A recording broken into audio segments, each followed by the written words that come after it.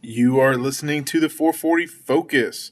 It's time for us to focus on the incredible things happening at USD 440 with the people making it happen, and that's you. So let's get started with today's 440 Focus podcast.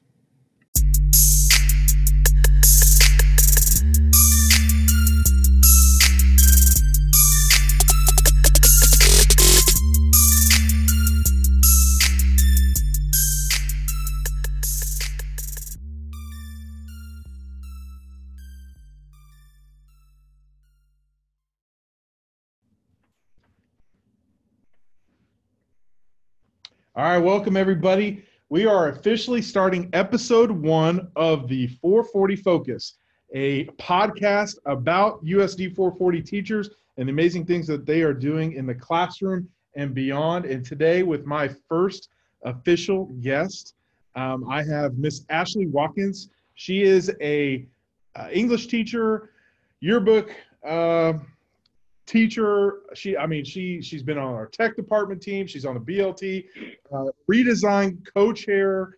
Her list goes on and on. If you get on and see her LinkedIn, I kind of peeked at it a little bit ago, not to lie, but it did highlight a lot of those awesome things that you're doing. So I don't want to tell your story about who you are and how you got here. I'd like you to share with us. So Ashley, this is your chance to just how did you end up at USD 440 and what all have you done during your educational career?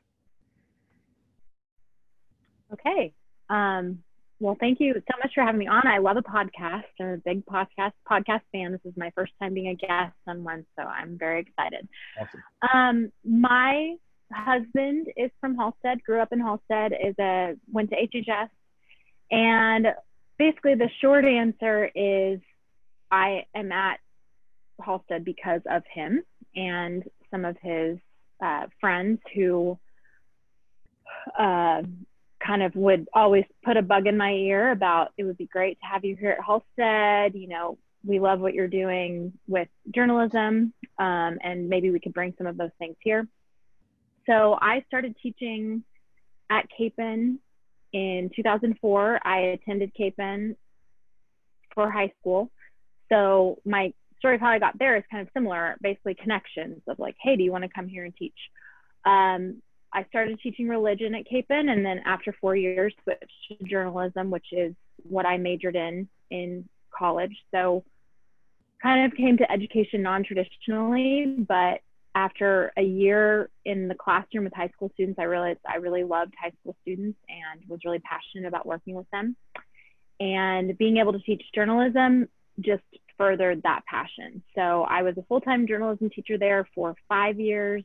Did newspaper, yearbook, web, photography, video, and got married during at the summer before my last year there, and wasn't really planning to switch. And in the spring of that year, so spring of 2013, there came an opening in the English department at Halstead, and it just everything fell into place. I came and interviewed, and it's not hyperbole to say that within, the first 5 minutes of my interview, I was like, wow, I really feel like this is where I'm supposed to be.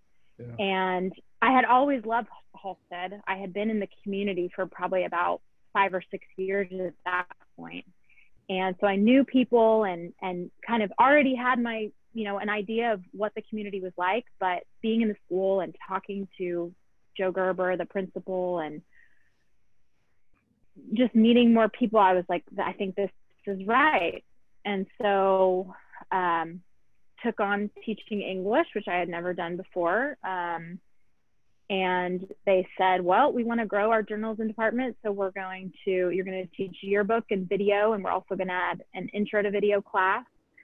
And then over the next couple years, added a photo class and an intro to journalism class. And I actually had a student just ask me today and say, how many things do you teach, Miss Watkins? I said, a lot. Yeah. But, I enjoy it. And it's taken some finagling on the schedule on through some of the years. Now with the Flex Mod, it's a lot easier to fit all those things in. Yeah. But I was really committed. If I want to grow the journalism department here, which was, a vision that Joe had and other people had, we need good intro classes. You can't just plop somebody down in yearbook and expect them to know how to use the camera and write a story and all those things. So it's been really a pleasure to see it grow and see students become passionate about it and see them understand. You know, when I first came, it's like, why do we have to change the yearbook, and why do we have to write stories, and why do we have to get quotes, and why can't we just like go ahead and take, no disrespect to anyone who taught yearbook in Halstead in the past at all. It's hard. It is really hard. But why can't we just take a bunch of pictures on one day and just call it good? And so getting them to understand it's a history book and it's something that people keep forever, and people pay a lot of money for it. And so we want it to be good. So, yes, so that is how I ended up in Halstead and kind of how things have evolved for me this is my 8th year. So in the over 7 years I've been here. Well, it sounds like we have a lot of similarities in the fact that our significant others were the connection that brought us here, you know. And I think what you've highlighted is what makes this place special is the people, right? And you came because of the people, and I've said that before too, and I've stolen the idea from, or the words from Coach Snyder. He came because of the people, and he stayed because of the people, and that is true and evident here at USD 440 and Halstead Valley School District and within our communities. So you got here, like you said, you've got this whole like journalism vision, right? And so I know that in our conversation we had before the podcast, you talked a little bit about vision or mission, that it doesn't just go in with what you're teaching, but you also have maybe like a personal mission or vision statement, right? And how did you come up with that? What is that about? And maybe how does that drive you? Yeah. So, I won't lie and say that that's something that I've always had. I think that the longer I teach, the more passionate I become about the things that I'm doing and the things that I feel like students need. And, my understanding of a mission statement is that it's where your passion meets the need of those that you're serving. And so I would say that, my mission statement that I feel best expresses the things that I feel passionately about and the needs that I see for my students is that I want to help students to develop individuality as they go out into the world and serve their fellow citizens. And so just kind of taking a few pieces of that really quickly to talk about is, the individuality piece, helping students to grow in their knowledge of themselves. What are their passions? What makes them tick? Who are they? What are their motivations? Things like that. And I try to do things, in my classroom that help them to reflect on that, whether it be journaling or certain activities that we'll do, where it's not always, the nice thing about teaching English is honestly anything can be English if you're pulling in reading or writing or communicating. Right. And so, we do things where we've looked at motivation styles, we've looked at strengths and having them reflect on those. So who are you as a person, helping them to develop that.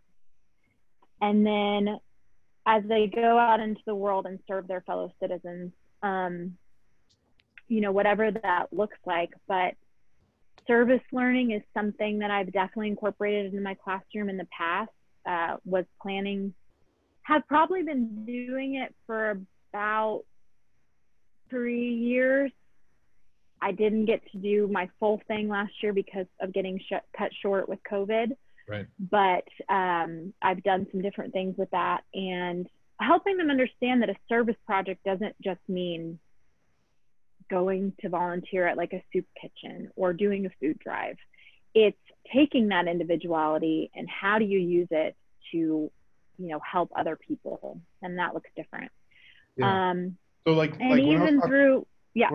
I was talking to Adam Welcome in episode 0, I guess, we talked about giving students a voice, right? And so I think you do that in your English class, right? With all these different things that you're doing in your classroom. But I love this concept or idea of then transitioning that voice to empower students then to maybe help somebody else or help better their community or better society, right? And I feel like that's kind of what you're getting at in your classroom. Am I on it, or am I off? Yeah, absolutely. I mean, when you guys talked about empowerment last week, I mean, that is, I think, such a huge thing that we can do for students is to listen to them, to let them speak, to let them come up with their own solutions, to empower them to do that. Because I don't know that we've always been in education consistently the greatest at that, but I think that's where things sometimes can be difficult when they leave high school and they've got to come up with their own solutions, and they're like, oh shoot, someone has been kind of telling me where to go and what to do for the last, from kindergarten till my senior year, and now I have to do all these things on my own. And so the more we can help them get comfortable with that sense of, if you have a challenge or a problem, you probably have the solution, but how can we help you? How can we empower you to find it? Yeah. So they've got to have these higher level thinking skills and be able to problem solve on their own and be able to, too often we're the safety net, right? And unfortunately we become the safety net of the extension beyond just school, even to their personal lives, because a lot of our students don't have that safety net at home. And so we're the best shot that they've got. And so how do we continue to allow students to, I don't know. I mean, I've always said that if we can teach kids how to learn on their own, right, then I feel like they will be successful. If we can teach kids to be able to problem solve on their own, then they'll be successful later in life. Another teacher in our district, Amy Hebert, talks about, do you have a resource available to you to solve the problem that you have, right? Rather than me as a teacher always solving their problems and always being the crutch for them. And so I think the more opportunities that we provide within our school districts, within our classrooms, within our clubs or organizations, within this girls group that you have as well, to teach students more than just what's in the textbooks, right? That's where we make our greatest gains, to allow them to have success post K through 12 experience. So I totally love that concept that you've presented, and you can see it, that is your passion, right? And everything that you do, and all the things that you listed earlier about your experiences at Halstead and maybe even at Capon, I see how all those groups, all those organizations tie back to that, even on our redesign teams and tech integration and being able to, because now I've seen with the tech side, you've empowered your kids in the Photoshop. They have a voice. They have a way to find success post-secondary, not just with maybe a job, but maybe how they cope with stress, and anxieties and all those different things. So, I think that's it. The more that we can do it, and I want to hit on your girls group that you've got, because I think maybe I would assume that that's where this kind of stemmed from your mission and your vision statement. Am I right? Yeah, absolutely.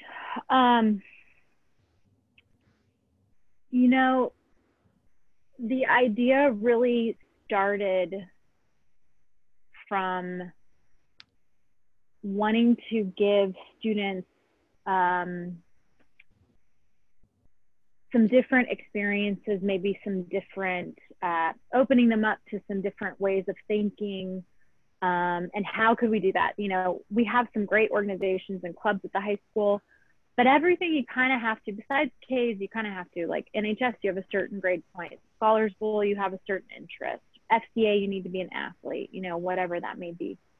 So I really thought, well, I want to have something that maybe we can bring in some speakers, do some small groups, bring in some different things that could be open to anyone. And it kind of collided with some things that I was seeing more of in my personal life, which were just really empowering strong women in social media, books that I was reading, and just some things that I was like, man, this is cool. Like, I wish I had known this when I was in high school. And so I started floating this idea of this group. This would have been, spring of 2018. I floated it to some of my going to be senior girls. I started floating it to some of my friends and peers and colleagues. And literally everyone was like, oh my gosh, I wish I would have had that when I was a freshman or when I was in high school, or my daughter needs that. You should definitely do that. And it's evolved. But the heart of it is, and we just had our first meeting this year, last week actually. And what I tell the girls is the heart of this is for you, hopefully, to come together with other girls that you wouldn't necessarily interact with, and to see that you are more similar than you are different. And for upperclassmen to have the opportunity to say, hey, I made those same decisions, those same mistakes, those same things when I was a freshman, you know, here's how you can avoid it. For us to have a community where people can come one month and maybe they can't make it the next month, but we're always there for you. I think we have a really awesome scheduling opportunity at the high school where we have some open time at lunch where maybe we can have some older girls mentoring some of the younger girls. And also, you know, to bring in some outside people to speak and just share some experiences that the girls, you know, may not have had before. Also, you talked last week or in your first podcast about accountability. That's something that I'm trying to bring in more this year. Started it last year, again, got interrupted by COVID, but having the girls every meeting, we're starting kind of talking about relationships, you know, holding each other accountable. Hey, I really want to work on this. This is something that I want to work on with my relationship with my mom or my sister or my friend or whatever it may be. And I'm going to tell you what my goal, what my action is for this month. And I want you to check in with me. So that was kind of the challenge that I put up to them was, you know, let's hold each other accountable, you know, in pairs or groups of two or as a whole group, whatever we need to do to get you to do this. So it's some accountability too, for girls that might not necessarily always exist otherwise. Yeah. So I have a daughter, obviously, and as you know, and you know, I think about this for her later in life too, is like, how do I continue to provide her with, like you're saying, mentors, or allow her to discover that her voice does matter? How do I teach her to be a leader among her peers and not always a follower? Like, I think too often our girls just assume that, and it's been a societal issue that, you know, this one direction or this one type of girl or this one way of doing things is the only expectations. And then if I don't meet that, the pressure is on me, right? And there's so much more. We all have a different avenue and a way that we can take on life, as long as we understand that we too can impact the future and take those opportunities and take chances and do something different, right? The one thing I will say this, and I'm not going to get into too many details because I don't think this is the place for it, but we did have a student who shared her experiences with her about her past in a very public way in the newspaper. And I was so proud of her for doing that. I wrote her a little note telling her, like, hey, that's what, you know, Adam Welcome, who was on our podcast before, he wrote a book, Empower Girls. That's what that book is all about. How can you share your past to impact the future? And she didn't only, she probably is impacting her own future by sharing that information, but she's impacting so many other future young girls that are coming through our system. And I've never been more proud of a student since I've been at USD 440 than that day. And so I know that she's been a part of your group and a part of your mentorship. I know that we have to teach these female students to be leaders and have that voice. And I'm so appreciative of your willingness to help guide that, right? Something that's never been done before. So yeah, I don't know if she talked to you about that, but I was. Yeah, she did. You should have her on the podcast. I should. Maybe for she real. Should our first student guest. She has a lot. Yeah, we'll talk later. But okay. Yeah, she would be a great guest for you. If you're trying to highlight some great things going on, she's one of the great things for sure. Yes. I do want to dig into your yearbook, because let me tell you, and I'm not bragging on you because you're on my podcast or you work in the same district as I do, but your yearbook, let me preface this. My senior year of high school, I was in yearbook. You know, I probably did it more for being able to go sell ads and get lunch every day at Taco Bell, you know, when it first opened. I will admit that shamefully. But I did write in it, and I look back at it, and it is horrible, right?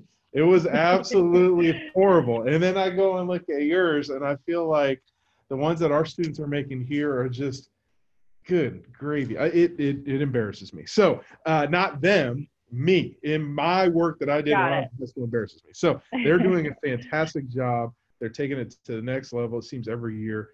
How from the time that you started that I know that was a kind of a vision for the program, this growth, to where you got today. How did you get from maybe something that wasn't as high on our expectation list to now continuing to be innovative and push the bar for what a yearbook can be? You know, it starts, I had an amazing journalism advisor in high school who I think of every day that I'm in my journalism classrooms and think about her example. I never understood, like I said, it is no disrespect to anyone who ever makes a yearbook, because it is way harder than anyone thinks it is. My first year doing yearbook, I was always a newspaper kid. And my first year teaching yearbook in 2008, I had a lot of emotions about that yearbook. It was like all these things that you had to think of. And it's really one of those things that once you do one, you're a veteran. You're never, you know, you know it, you've been in the trenches. So I just came in, I was lucky to come in at Capon, and it was a wonderful award-winning program. And I had students that were very committed and taught me a lot, and we continued that tradition. And so when I came to Halstead, in my mind, there was nothing else we were going to do. I started with a staff of 5 students. One of them had done yearbook before. We had 2 cameras, really 1 camera, and we had some very ancient laptops that they could run InDesign, and Photoshop, but it was slow. Yeah. And we just started from scratch, and I showed them, I said, here's what I want to go for. And at first they were like, you're crazy. Why do we have to do that? And by October, they were fully invested and they were excited. And we just started going to some conferences and working. And by the end, we did it. And my second semester, I actually went up to like 13 or 14. I'm not really sure how that worked, but I was glad. I was like, come on in, we're going to do it, and I'll train you all again. And it's just been, you know, it builds every year, and the kids are excited because they see it. And I think I get new kids because they see what it is, and they see that the pictures are good, and they see people out getting quotes, and they're interviewed, and they're like, ooh, that's fun. And I want to take pictures of this thing, and I want to learn how to use those cameras. We've gone on some trips to some different conventions. I've taken kids from Halstead to Washington, D.C. We've gone to New York, and we've gone to Dallas to national conventions. And then we've also gone to smaller things at K-State and at WSU and in Wichita, that they get to hear from experts. And they just see that, you know, and then they get to see also that there's a lot of other schools that are doing this level too, and they want to be on that level. So it's just been a gradual thing. You know, I do feel like this year I have a really solid staff, but I am back down to 5 students. And I don't want to keep saying because of COVID, but I think that it's just part of it. I had some really great seniors last year. I had a decent sized group of seniors actually the last 2 years. So you just know you're always going to have some rebuilding years. But my kids that I have right now are great. We are furiously trying to create content that is evergreen, that if we were to lose any kind of sports season or anything, we don't have to cut pages, that we have things that are still going to get students in the book. So I said, guys, we're just going to dive in, and they've done it. And we now have 8 cameras. We now have 2 iMacs and 10 MacBooks, thanks to our superintendent, who is very committed to helping us grow and be better. And, you know, it's awesome to just come into the room and get to work on things and have it feel so legit for the kids. Like, you're going to work on this stuff and it's going to be smooth and it's going to run fast and it's not going to be, crashing all the time. And that helps so much. Good technology, you can do it without it, but it helps a lot.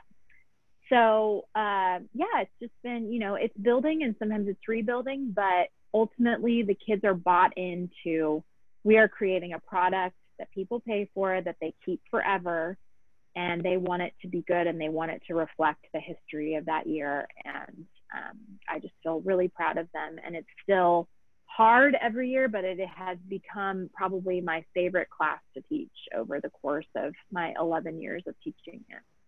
So you've mentioned COVID on a couple of different cases.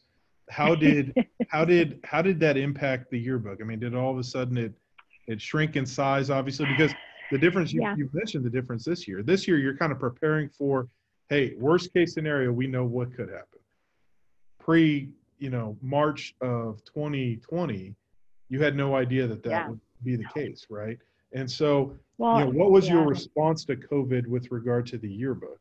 And how did you work through those issues, and how are you preparing today? You mentioned a little bit how you're preparing, but maybe are you doing more things with technology, I guess, to prepare, or what does that look like? Yeah, absolutely. Because all your pictures are with masks part of it too, right? So that makes it a challenge. Yeah, we are. I mean, it's nice because sports aren't. Everything academic is, unless they're outside social distancing, but we have like this week's homecoming and we're able to take them outside and have them social distance to take their masks off so we can take pictures of them in their Spirit Week outfits without their masks. So we're figuring that out as we go.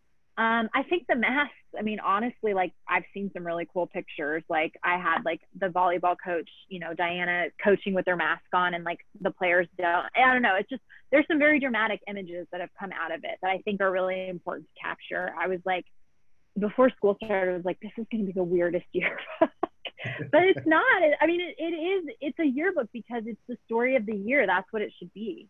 Right. We are doing, I have pretty much, like we always used to have message boards in the room with like some text. I love that. That was like something my yearbook advisor did.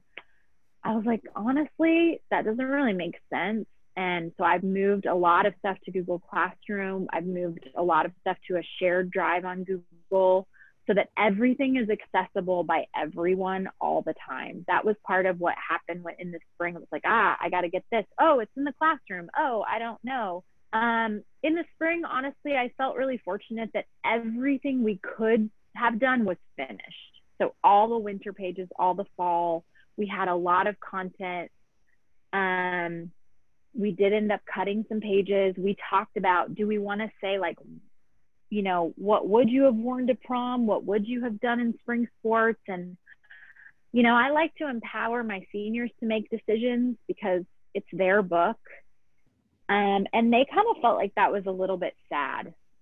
So we included some coverage of COVID. We talked about continuous learning. We had a graduation page. But we did cut quite a few pages and they were okay with that. And the staff was okay with that. And I haven't heard, feedback on the book was it's really complete, considering what we lost. I don't think we handled it perfectly. If I look back, I'm like, I could have pushed a little bit more to do some things, but when I got it and I looked through it in August, I felt proud of the kids. And, it shows the year. I mean, it was abrupt and the book kind of feels abrupt, but I don't know that that's such a bad thing. So, right. So how does a yearbook become, I'm big on, how do we continue to be innovative? How do we continue to push the envelope?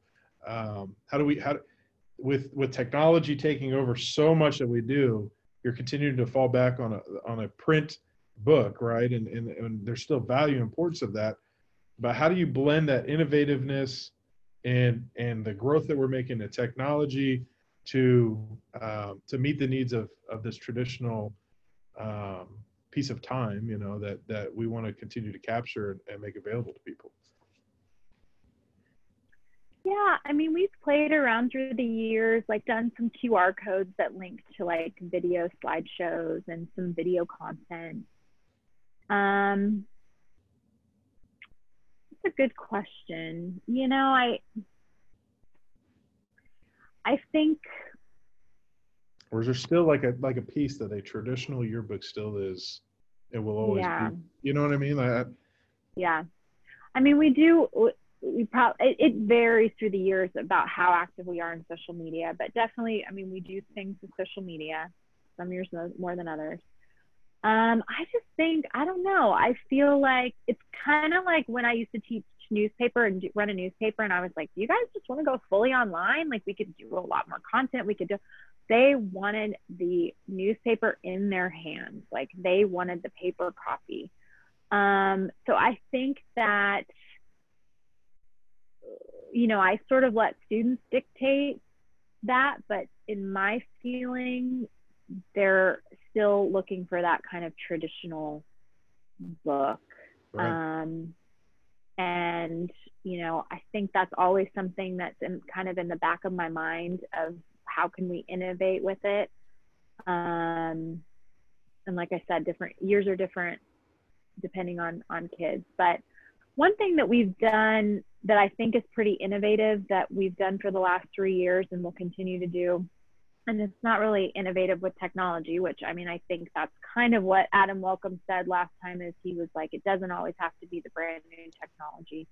But we have integrated an all school feature for the last 3 years, where I don't know if this is when it'll happen this year, but typically the day before we have Thanksgiving break, we set out to interview every student in the school and take a picture of every student in the school, and get, just in an effort to make a better, more complete book, to get kids who maybe don't do a ton of sports or activities, and just to feature more students. And that is always, we call it a mob journalism event. And that is always super inspiring to me, because the kids congregate in my room at the beginning of the day, and they have their list of kids, and they've got their questions, and they've got their cameras, and they go out and they do it. Every kid that's there, as long as they're not, you know, absent for the day, every kid gets interviewed. And that to me is something that has been really neat and innovative, and a sight to see them kind of organize and accomplish that. And then how it comes together in this sort of special section, I think really reflects kind of what you said earlier about the Halstead, like being about community. It's like a tribute to that. Like, here are just people. It's not about a sport or a learning activity or a club. It's just, who are you? Right. And let me learn a little bit more about what makes you tick. So basically, your yearbook empowers or provides an opportunity for voice for every student in the high school. Our goal is to get every student in at least 3 times. That's awesome. And so one of those is their little life touch picture. Right. But we try to get them in at least 2 other meaningful times, a picture or a quote or something. And generally we get about 85 to 90%. I think we were at 80% last year because of COVID. Look, I think the logistics of COVID-19 being a superintendent is crazy, but the logistics of that, I'm sure, is insane. So that is awesome. That makes me so happy for our students to hear that. And I didn't even know that. So that you had that goal, and that's you know, we always try to do what's best for kids. I think as educators, and sometimes it gets lost, you know, but I think if we become intentional in our practices, and this is one of those examples, that you really can make something positive for a kid. Because the worst part is when you open a yearbook, and it happens with our younger kids, and how many kids are in all the pictures, you know, and how many pictures, and so at least if you can make sure that you get everybody in, and multiple times, that's awesome. That is the first place everyone goes, is the index. How many times am I in it, and where am I? That is 100%. I don't care if you're a kid, adult, whatever. That's where you're going. So we have the benefits, or the distinction of being a redesigned school district. So all 3 buildings have gone through this KSDE process of redesign.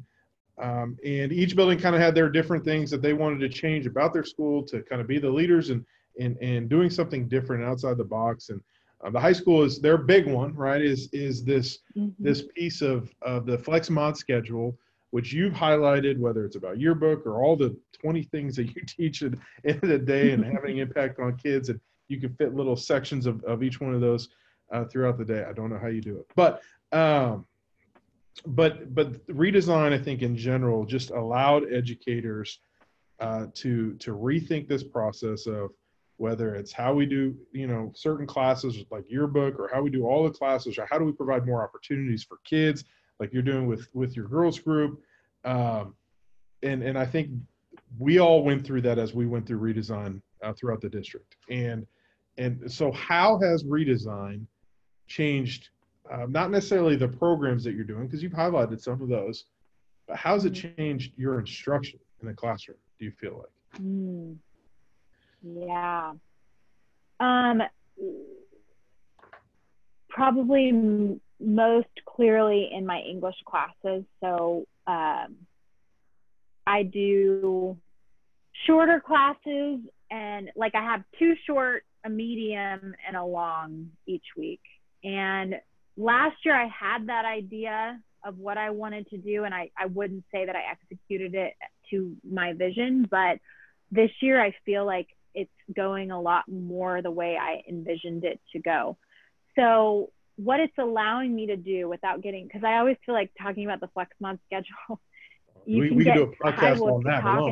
and talk. I will get so long-winded. So I always tell people, like, it's really interesting, but it's not that interesting to like hear me talk about it. So I'll try to just be brief. But basically, what that schedule has allowed me to do that I always kind of wanted to do, but when you're in, 5 days a week, 50 minutes a day, you're a little bit limited, is I feel like I'm truly allowing students to personalize their learning a lot more than they were able to, as far as specifically things that I'm working on this year are grammar. The way I do grammar and vocabulary instruction is we're just getting started. I mean, we are 4 weeks into school, but I see the potential, and I'm seeing it already, of kids being able to work way more at their own pace and have a lot more choice and things like that. And it's allowing me to do writing. I'm utilizing the time to try to do more writing. So as opposed to saying, okay, we're going to do 2 5-paragraph essays in a year, we're just writing every week. And we're also going through the editing process periodically to just get, especially first semester, just shorter writing pieces, but more frequency. And there's some personalization in there and things like that. And then in my longer days, not only am I kind of using those more for conferencing, because I'm trying to do a lot more focus on independent reading this semester. So it enables me to see students for conferences, but also to do longer lessons, to have them have more discussion. So basically I use the different classes for to accomplish different things. Yeah. And then not to mention the fact that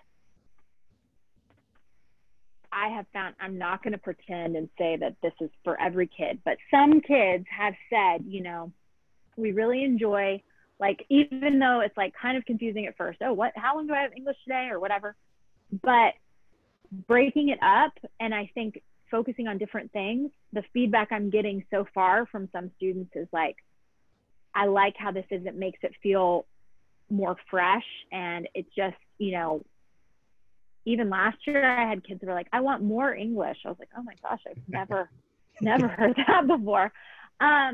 So I mean, I think it's just, we're just still so brand new. And I think there's just so much more opportunity for growth that would be like kind of the main thing I would say, of where I can say it definitely has changed my instruction.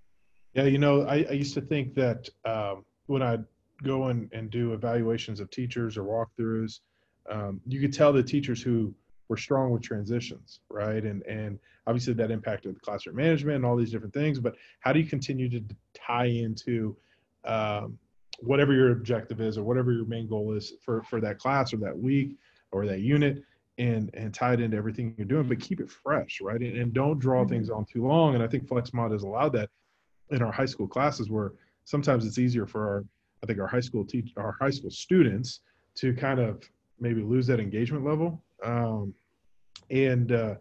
But I think, you do have to change what you're doing as well. And I think the personalized learning, the student conferences that you're having with the kids to be able to pinpoint where their weakness is and how do you continue to drive them to achieve their goals with reading and writing. I love that you're talking about shorter writing prompts more frequently, right? You know, I used to struggle with this idea. My junior year in high school, I had to write a 10-page paper on strategic defense initiative, the idea of Star Wars and shooting down nuclear weapons in outer space or whatever, which I don't know how I picked that topic, but I got that topic, right?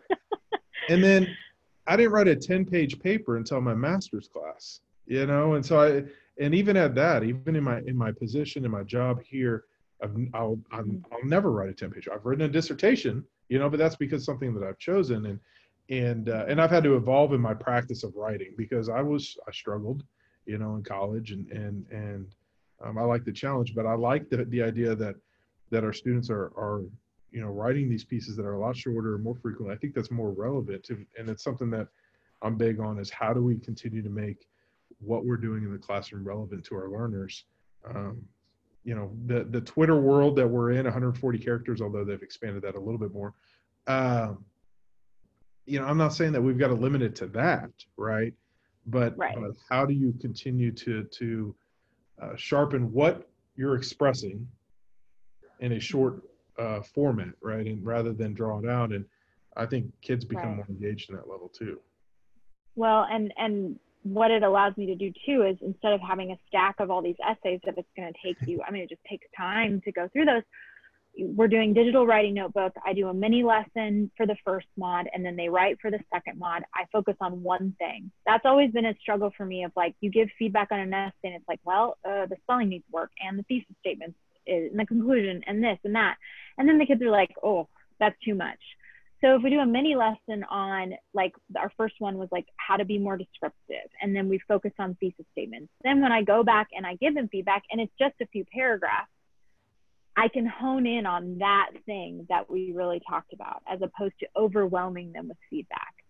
And I also want to give a plug for something that I found through one of the things that honestly, you know, the potential of possibly going hybrid or online at some point or remote on some point has made me do something that I like to do, which is to explore new tech tools. But sometimes you get so caught up, you just end up using the same thing.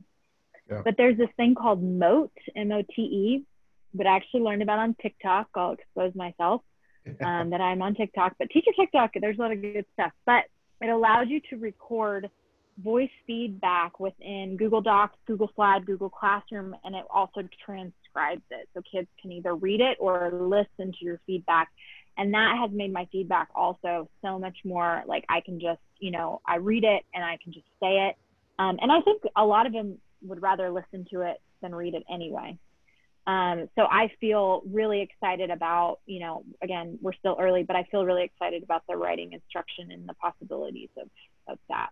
I use the example all the time that I part of my dissertation that I wrote, I did not even type it. I dictated it, right? Mm-hmm. And so there's so many different ways to get that voice out, whether it is your writing, your handwriting, your typing, your voice.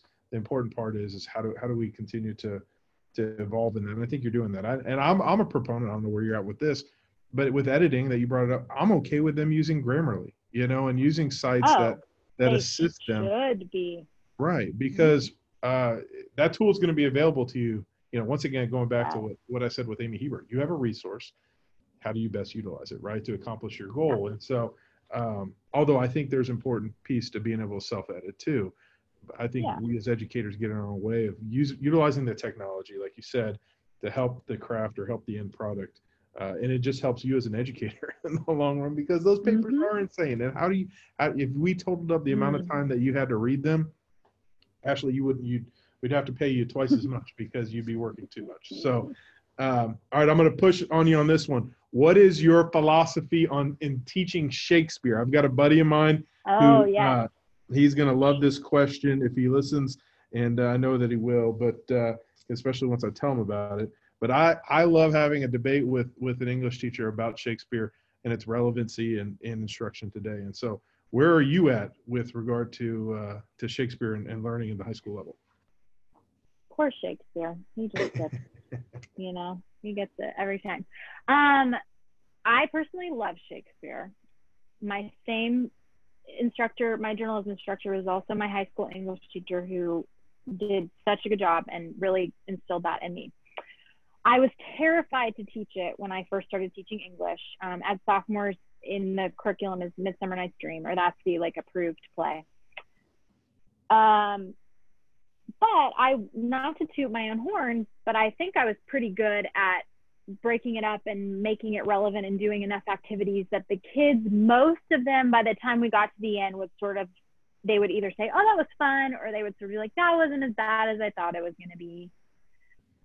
But one of the things, I will say, I haven't taught it in 2 years. We've just kind of moved on to other things. And I read an article this spring that kind of explained kind of why I decided to do that, which was, yeah, it's one of my favorite things to teach, and I've got some really good activities, and we get to the end, but what did they really get from it? Now, I think there are some students who, you know, for whatever they're going to go into in college or beyond, that, you know, would enjoy sitting down with Shakespeare and really would get a lot out of it, and it's going to be something that they're going to come back to. But for the most part, you know, what do we think is important about Shakespeare? Well, he was really revolutionary with language. He did a lot of cool things with language.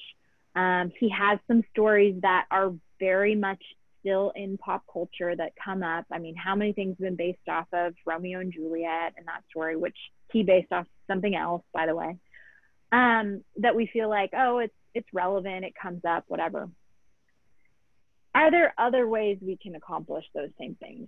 Are there other books we can look at that are way more engaging, that can show innovative uses of language? Are there other things that reference Shakespeare that we can just maybe throw it in and say, hey, this comes from this and whatever? Could I offer an occasional, you know, flex time thing? Hey, do you want to learn Shakespeare? Come in and spend lunch with me and we'll go through this play. Could we do it if somebody really wanted to? Yeah.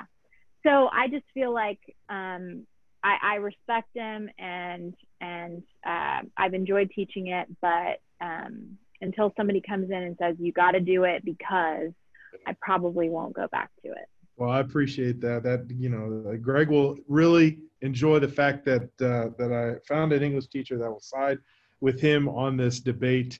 And he used to use the same. He was a social studies teacher, and he talked about it. They would teach in middle school social studies about the Battle of Gettysburg, and they spent 2 weeks on it. The Battle of Gettysburg only lasted 3 days. You know, they're spending more days in class on it than they do. You know, and so the relevancy, right, that you're getting at, and how can we use other things to connect them? And we only have a limited amount of time within the year, right? Depending on what district you're in, 170 some days, and how do we gain the most from our students in that time? And sometimes I think we have a tendency to draw things out longer than they need. So yeah, I'm going to get one more thing. I am not the gatekeeper of Shakespeare. If you want to know Shakespeare, there's a million resources, and I can point you in the direction and help you. So that's right. Well, good. Not you, but somebody who wants to do it. Yeah.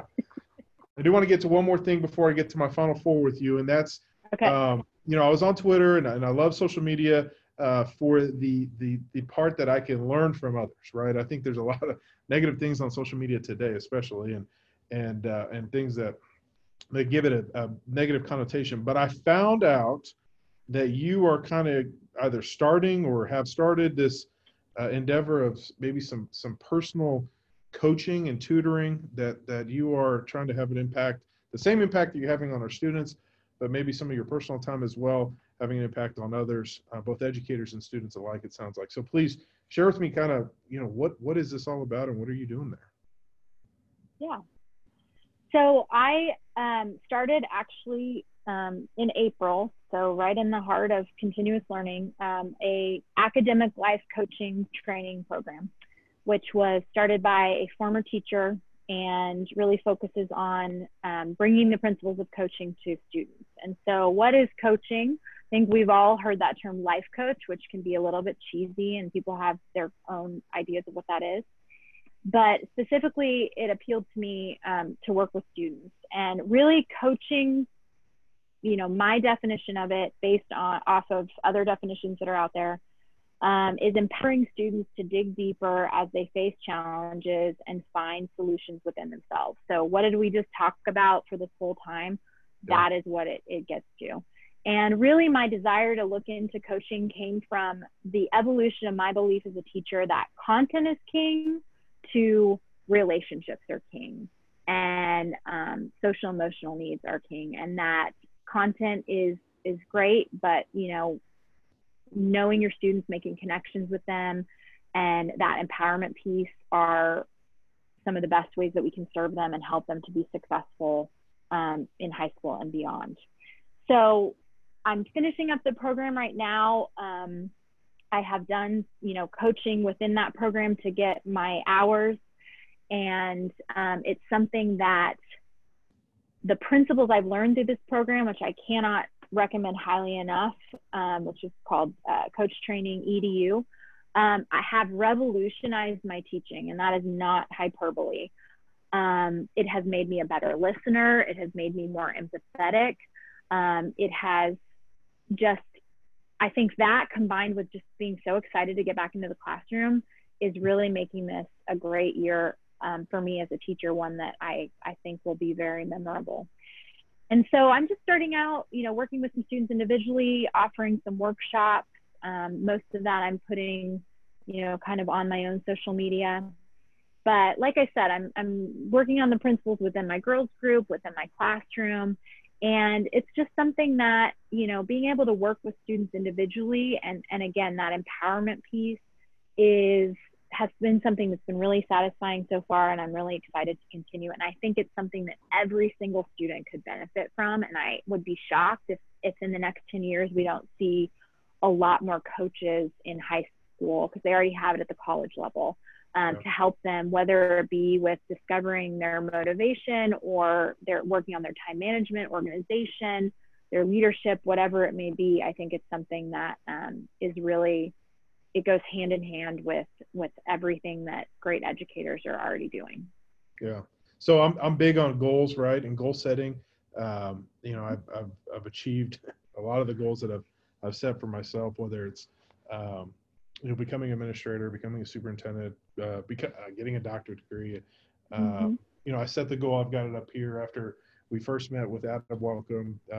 Start a podcast. I've already started. I want to write a book, not the one that I wrote to get that EDD done, but and then I do want to speak, regionally and at conferences and things of that nature too. And so I've got it written down, and I think that kind of what you're talking about with this coaching aspect for students and even educators too, is how do you set those pieces there, whether it's professionally or personally, because they're all going to blend together, right?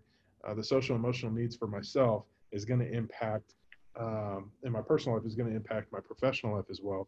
And so how do you continue to reflect upon those and then develop an action plan, right? A step-by-step process for you to be successful and achieve those goals.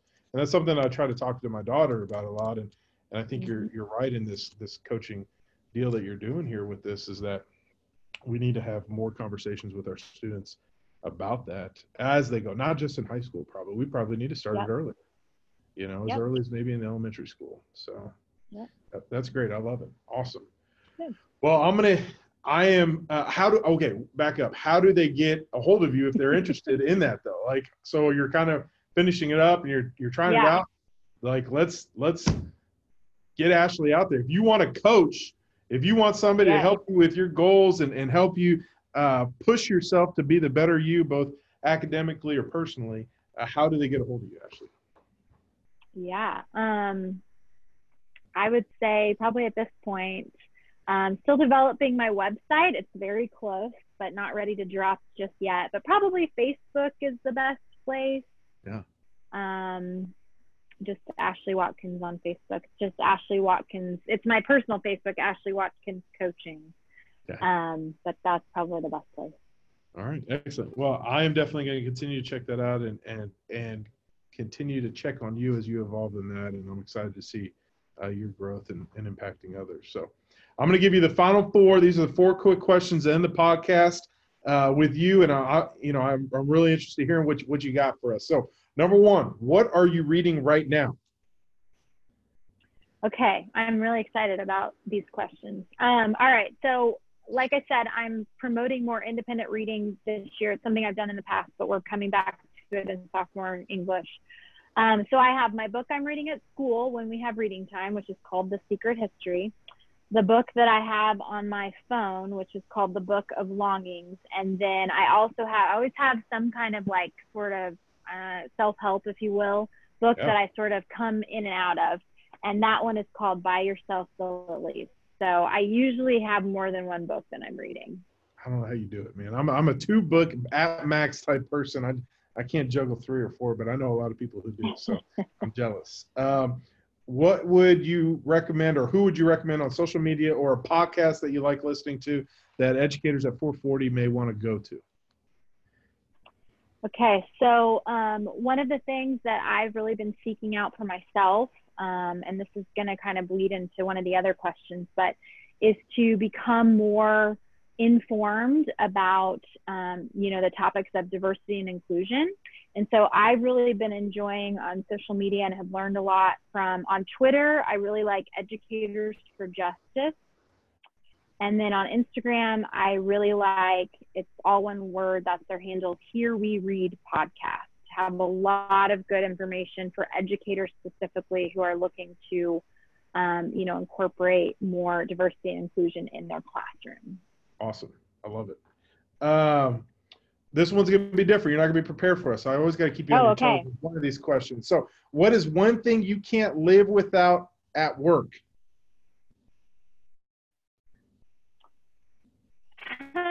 Okay, so one of my points of pride as a teacher is for people to come into my room and say, "Ooh, it smells good in here." So I could never live without my little wax warmer that I have, because it just sets I like to cultivate a good classroom vibe, and I think smell is a big part of that. That's like a shallow answer. No, I like it. I thought maybe, I'm expecting some people to say coffee cup, get them through the day. I love the smells. Heck, it may even be those oils, that you wear to help relax you too, some days during that. So, but it does. I can attest to what you're saying. It always, if you want to go smell something good and you've been in a middle school classroom too long, or kids right after PE, go to Ashley Watkins and you can love where you're at in there and how it smells. So, love it. And then the last one, because I'm big on self-care and I'm trying to always get better at it, although I continue to fail. So I like to steal ideas from others. Is what is your favorite thing to do for self-care? Yes, I love this question.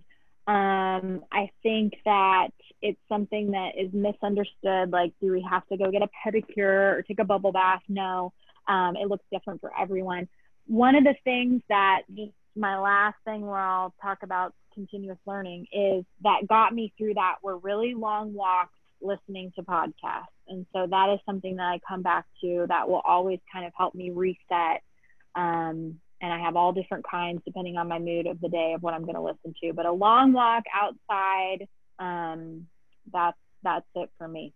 Yeah, well, I'm definitely on board with you too. My kids kind of give me a hard time. They know that when they get in the car, the podcast just turns on all of a sudden. So when they're not with me, that's what I'm typically doing is on my drives is listening to podcasts. I probably need to add the long walk though to it too. So. Ashley, I appreciate you coming on. I appreciate you being my first official guest from USD 440. You've knocked it out of the park. You do a fantastic job putting kids' needs first, and you will continue to always do that. I know you will. You're a great educator and a great a person to highlight the amazing things going on in our district. So thank you for joining us today and sharing. Make sure you get out and follow her on Facebook, see the amazing things she's doing in coaching. Check her out on social media, see what she's doing in her classroom. If you ever want to come visit, come by and say, I want to see that Ashley Watkins and smell her classroom. And you'll appreciate and love everything you do. So, Ashley, thank you again. Yes. I appreciate you having you on. Thank you. This was so fun. Yep. All right. We'll see you later. All right. See ya.